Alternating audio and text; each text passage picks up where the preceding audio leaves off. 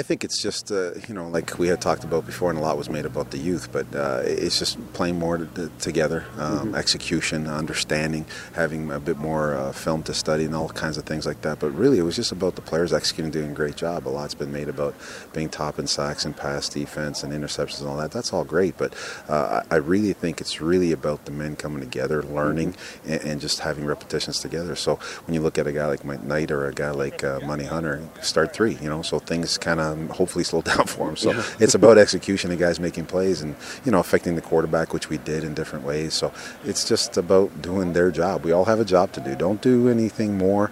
Don't do anything less. Don't try and be a superhuman. Just make the ordinary play, which is just do your job. Last week I gave you the example of Kenny Ladler. Another example might be Christoph Malemet-Chimenga. Yeah, there's no doubt. I mean, when you look at Christoph, he played last year a bunch. Wasn't a starter for the entire season, but he did get a lot of snaps, which I think helped his growth now. Had a great offseason, lost some weight.